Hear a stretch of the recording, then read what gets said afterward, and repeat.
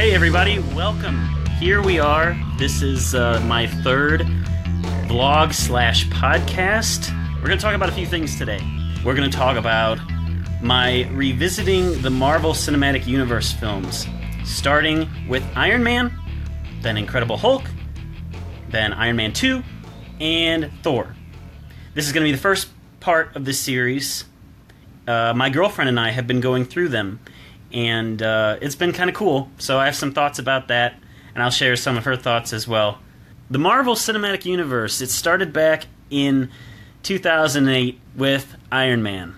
You have to think, back in 2008, it had only been a couple years since the Star Wars prequel trilogy had ended, and we had just gotten Spider-Man 3 and the first Transformers the year before. I was at a period in my life where I didn't really know what to like anymore, because Star Wars had ended, Lord of the Rings had long since passed, and The Hobbit was just a distant dream. It was just a distant thought out in the nebula sphere that I hoped would someday come to fulfillment. And as you all know, we all know how that turned out. So I was looking for something to enjoy. I was looking for something to like, for a new franchise to appreciate and go after. And little did I know that franchise were the Marvel films. And it started with Iron Man, as you know. Robert Downey Jr. Is the main reason for that film's success, and arguably, like, the reason why it has become this juggernaut that it is. You really can't have the Marvel Cinematic Universe without Robert. And I think Disney and everybody realized just how important he was, so they keep shoveling him money so that he will do more and more. And that's great. However, I'm not so sure what I think about his role in this upcoming Spider-Man movie. I feel like that's forced, but probably more of a Sony mistake than a Marvel mistake, because Sony is still very much in charge of Spider-Man. Marvel gives the okay, but they're not as set to that timeline as Sony is still. So Sony, if they keep making problems, it's their fault. And also, you got to remember, Jon Favreau, he was the brother in Rudy. He was also the director of Elf. Those are pretty much all that he had done at the time, I think. Maybe a couple other things. But this was a big movie for him, too. And it's because of him, and he actually plays Tony's bodyguard, Happy Hogan. And he slowly has gotten a larger role in each subsequent Iron Man movie, which is kind of funny. Like, Black Widow beats him up, and it's the director of the movie. Just like Gilderoy... Well, I'll get to that. I spoke too soon. So he's gone a long way since to go on to direct Chef, which is a great movie. I raved about that last week. Have you seen it yet? I hope you've seen it yet. If you haven't seen it, go turn this off. Watch Chef now. And then make yourself a grilled cheese. That's probably going to become like a weekly thing. I'm just going to tell people, see Chef. See Chef. And we also have Gwyneth Paltrow, who I really didn't think much of before Iron Man. But then when she gives that line, and she's like, I do everything that Mr. Stark requires, including occasionally taking out the trash. She burned that girl. She burned her. And that was great. That was awesome. That really just kind of set the tone. So I really enjoy her role in the film. I also like Jeff Bridges. Jeff Bridges is the bad guy. Obadiah. It's not Jebediah, it's Obadiah. You know he means business. Obadiah Stane. Stane. That's a cool name. If I was living in the city and I had a child, I would name him Obadiah Stane. Yes. And he has the best line in the film. I have oft quoted it throughout the last 9 years. Tony Stark was able to build this in a cave with a box of scraps. Epic. It's just pure epicness. Best line of the film. So great film. Overall, I would say Iron Man, there's something to be said about the first film. The original film is usually always the best. And there's been a few Marvel films lately that I think equal it, but the first Iron Man, to me, is a 10. It's a 10 out of 10 in terms of superhero movies, in terms of what I want. One thing that started with Iron Man and has pretty much plagued the Marvel Universe ever since, there's two things. Firstly, the music has not been memorable. Now, I think the first Iron Man music is probably the best of many of the Marvel films. It's composed by Ramin Djawadi, who went on to do the Game of Thrones soundtrack. And it's really quite good. There's some cool, like, new age, synthy, like, it's good music to listen to while you're working on a thesis or something. That's how I would describe it. It's good. Check it out. It's on Spotify, I'm sure. And if it's not, just download it. Legally, of course. The second problem that Marvel has that a lot of people complain about, and I complain about it too, is the fact that the villains are very disposable. And this goes on. This goes on in Iron Man 2, and it goes on in Incredible Hulk, though that one was better than most. I read something lately where Kevin Feige, who's the head of Marvel, who's basically the guy who's responsible for there being this continuity over all these years, they asked him, and they said, why are these villains this way? Why do we always have such disposable villains that we don't care about? And he said something that really kind of interested me, and I can understand it. I may not agree with it all the time, but I get it. I get why they're doing it.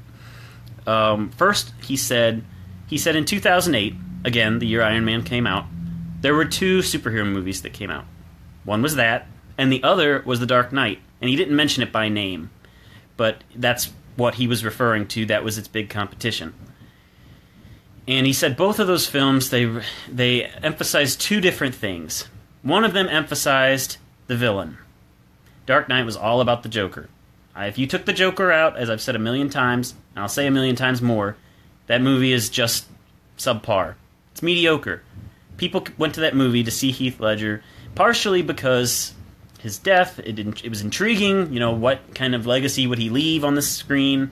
Also because it's the freaking Joker. I mean, it's the coolest thing ever. It's the coolest villain. I mean, it's the most iconic villain, arguably, in all of comics. I did not go, and I'm sure many of you didn't go because you wanted to see Christian Bale again, necessarily. Speaking in his, I'm not wearing hockey pads voice. And for Harvey Dent, and Two-Face. Harvey Dent was interesting, but again, it was rushed, and he was not the focus. He was a plot device, really, but he wasn't the main focus. The Joker was the focus. And then you have Iron Man on the other end. And he said that film focused on the hero. And I think by that point in time, specifically, we'd gone through a very dark period of 9/11 and all this terrorism stuff and Iraq and everything, and it just kept, very dark times, and our movies reflected this.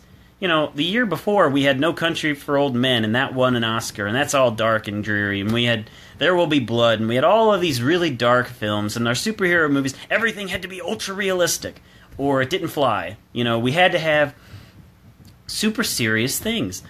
And then Iron Man came along, and it was just a breath of fresh air. It was fun. It was light. It was poppy and snazzy, and Dark Knight was all about doom and gloom, and everything Batman did, he failed in.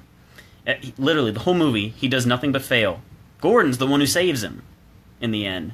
But Iron Man, it's just, I want to be this guy. I want to be the guy with all the millions and billions of dollars who, makes all this cool stuff, and he solves his own problems by making these things, and just, laughs and snarks and doesn't take himself too seriously.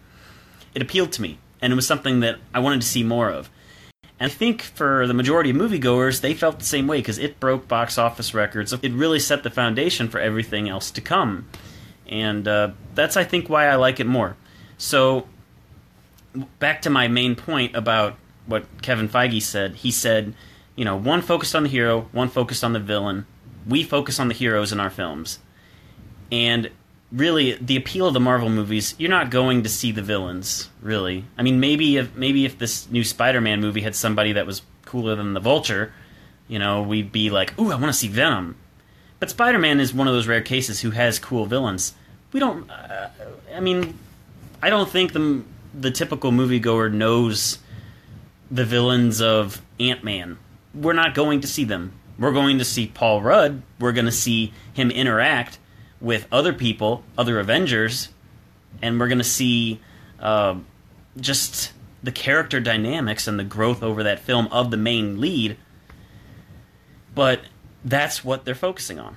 So I get that. I still think that you can do solid villains, and they've done it before. They've done it with Loki.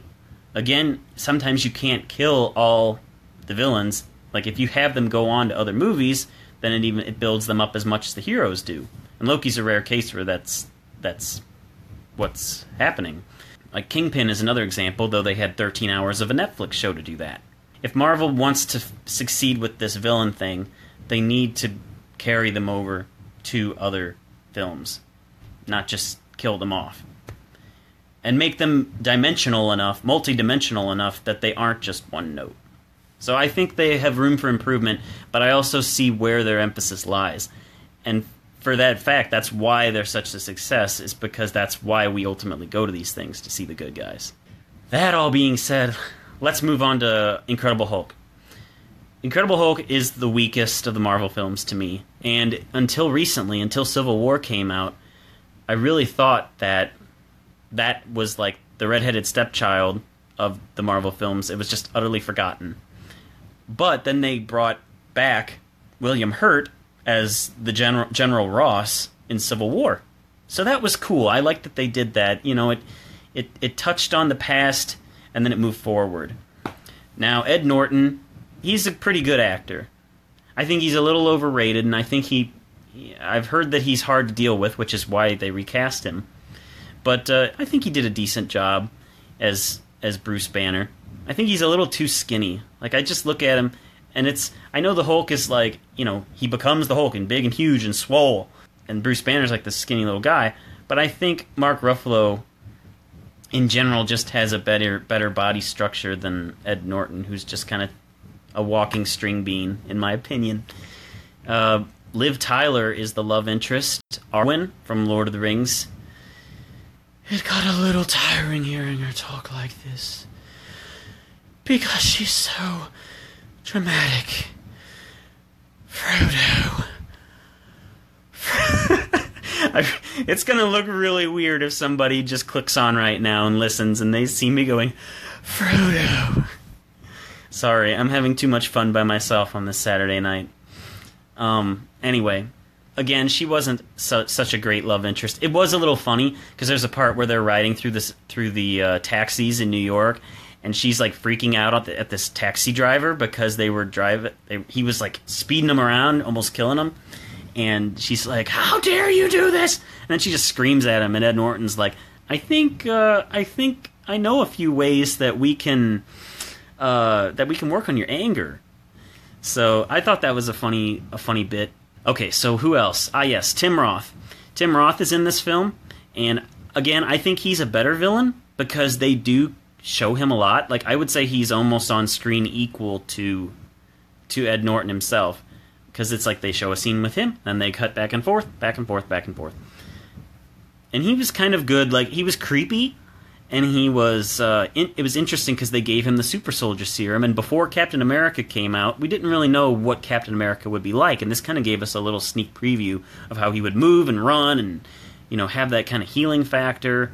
And then, of course, he keeps injecting himself with this stuff, and he turns into Abomination, which is the name of the monster that Hulk fights, and does not kill. So, he is still alive. Anyone want to place bets if he'll be in Infinity War? I doubt it. We'll see.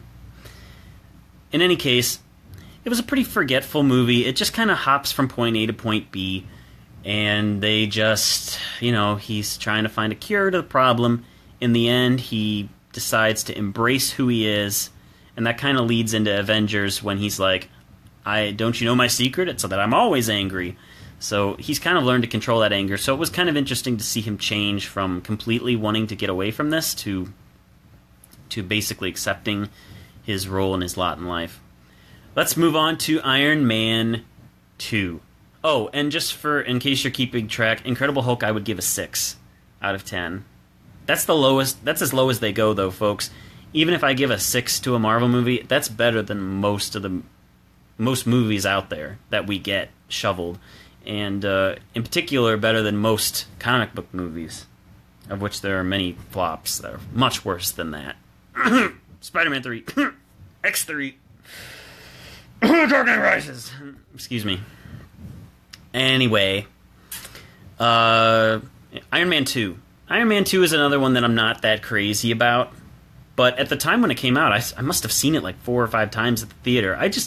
And I think I know why this is, because there's a scene at the end where Iron Man and War Machine fight. War Machine played by Don Cheadle, not Terrence Howard, who left.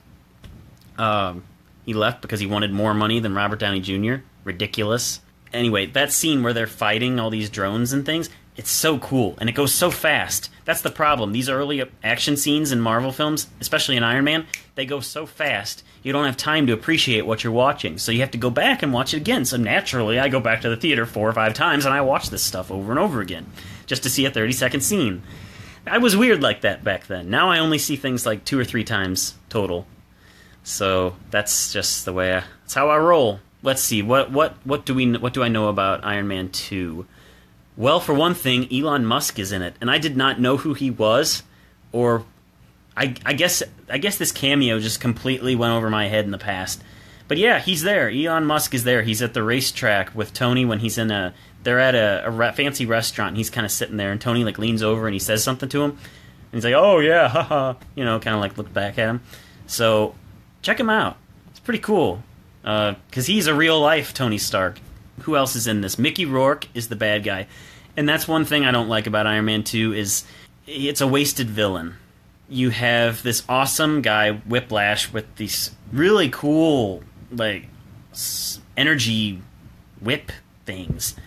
And then, he's rescued from jail by Sam Rockwell, the great Sam Rockwell of The Way, Way Back. See it. He's amazing. And then he just sits in a lab for the rest of the film and does nothing but tinker on drones. Until the end, where he pops up again and is killed 20 seconds later. So, spoiler alert. I assume that you've seen all these Marvel films as I'm talking about them. So, it's 9 or 8 years ago. It should be common knowledge. So I really didn't like that they wasted Mickey Rourke in that role. I would have liked to have seen him get out from the lab, maybe attack something else. And then, like I said, Sam Rockwell is the other villain, Justin Hammer. He's a rival weapons maker. And it's interesting because he was actually second place to be Tony Stark. He was the second choice. Like, seeing him in Iron Man 2, you really don't get the sense that he would have been that great or memorable. But if you do see The Way, Way Back, he plays a really snarky pool lifeguard, pool owner guy who with a heart. I mean, like, he's very like cocky on the outside, but he has a heart on the inside. We all have hearts on the inside, but he does show his compassion later on. And I really think that channels the Tony Stark that we would have gotten had he been given the role. So check it out. I'd be curious to see what you think about that. He did a pretty good job in this, but he got a little annoying. I think they did a lot of improv in this film, and some of it hits, some of it misses. Overall, it's still a good movie. I would give it a 7 out of 10. I think I liked it more upon rewatching it, because in the past, people complained that, this movie is too much of a setup for Avengers. Well, clearly that was before Batman vs. Superman came out, because if you see that, it makes the foreshadowing in Iron Man 2 look subtle and just beautiful, and just enough. And really, it is just enough. There is the overarching plot of Tony finding this element to cure his disease, which is pretty ridiculous. That's another thing I don't care for, is the fact that his dad somehow left him the clues in this map of the expo that he then took and was able to make a new element and then save his life. And it's very far-fetched, and they were really grasping at straws for that. But even like accepting that and moving over that, the movie's about Tony. It's not about the Avengers per se. We do get to see Black Widow. Scarlett Johansson shows up for the first time. She has a pretty significant role. And also Don Cheadle is War Machine. And they all come back in later installments. And they're pretty cool. I think they did a good job in that. And Nick Fury has his first larger role compared to the first Iron Man, where he just shows up and says 2 sentences. He actually has a significant part to play. So, pretty good film. Finally, last one to talk about tonight, and the furthest that we got watching through these films so far, Thor. First Thor was directed by Kenneth Branagh, and he, you may recall, is Gilderoy Lockhart in the Harry Potter films. He also directed a few Shakespeare movies, and he did the Cinderella remake that happened a couple of years ago. So clearly the man can direct, and I think not only was he picked for his knowledge of Shakespeare, which Thor kind of is like a Shakespearean sort of film, but it's also for the family dynamic. At the core of the film, you have the 2 brothers and you have the father, and you have their failings and you have their triumphs, or Thor's triumphs, Loki's failure. And I think that they did a pretty decent job of showing Thor's transformation from a petulant, arrogant ass, for lack of a better word, to someone who's at least thinking of others besides himself. He still has a long way to go, but he does change and become more aware of the people around him and caring for them. And a lot of that is brought upon by the love interest, Jane, who is played by Natalie Portman. Let me back up a little bit. Chris Hemsworth is the lead. And again, this was his second lead role. The first being Kirk's father in the Star Trek reboot. He's in the film for about 15 minutes, and he gave such a powerful role, such a powerful performance, sacrificing himself to save Kirk and his mother, that he was given the Thor part. Beast of a man, super huge, super ripped, not quite as awesome as my man crush Chris Evans, but this guy's packing it too.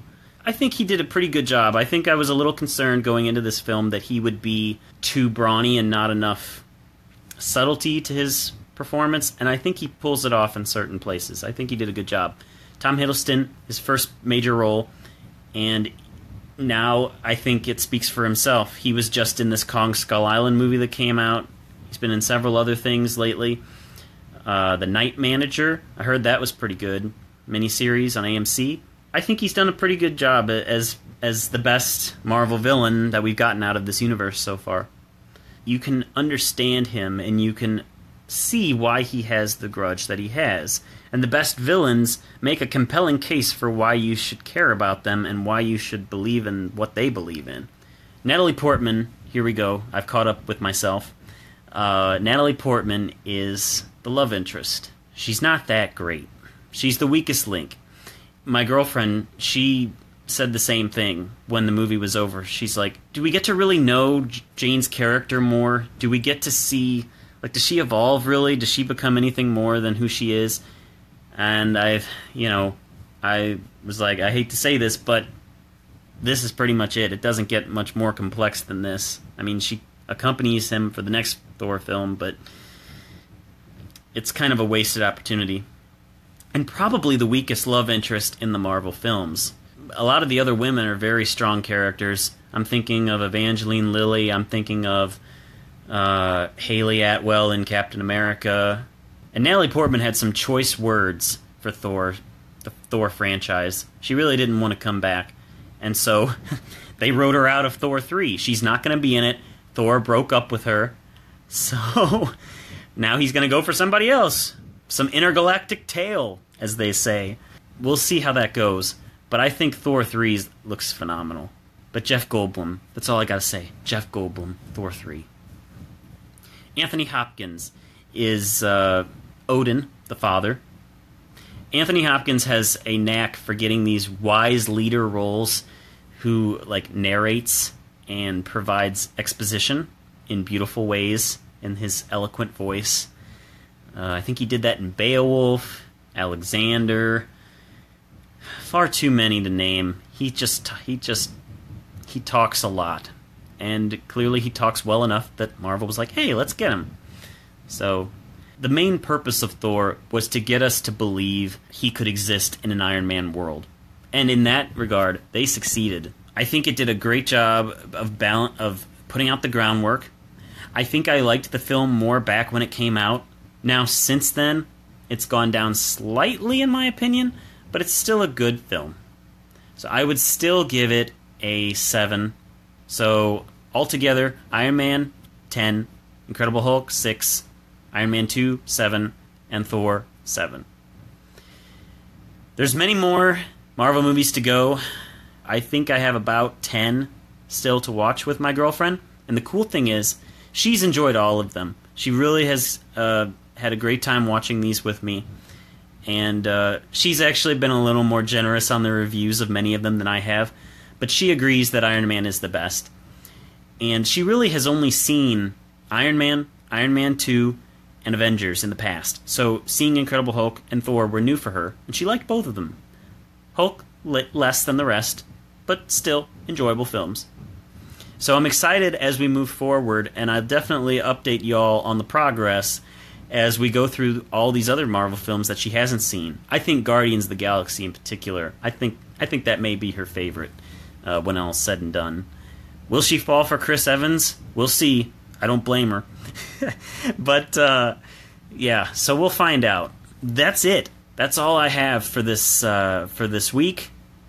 Thank you for tuning in. Thank you for listening, for watching. And, again, if you have any comments, questions, if you're listening to this on iTunes after the fact, please subscribe, rate, comment. What can I do better? What can I do worse? I'd like to know what I could do worse to make this even more entertaining / unpredictable, because that's what we're all about, unpredictability. So thank you all for tuning in, and I'll see you next week.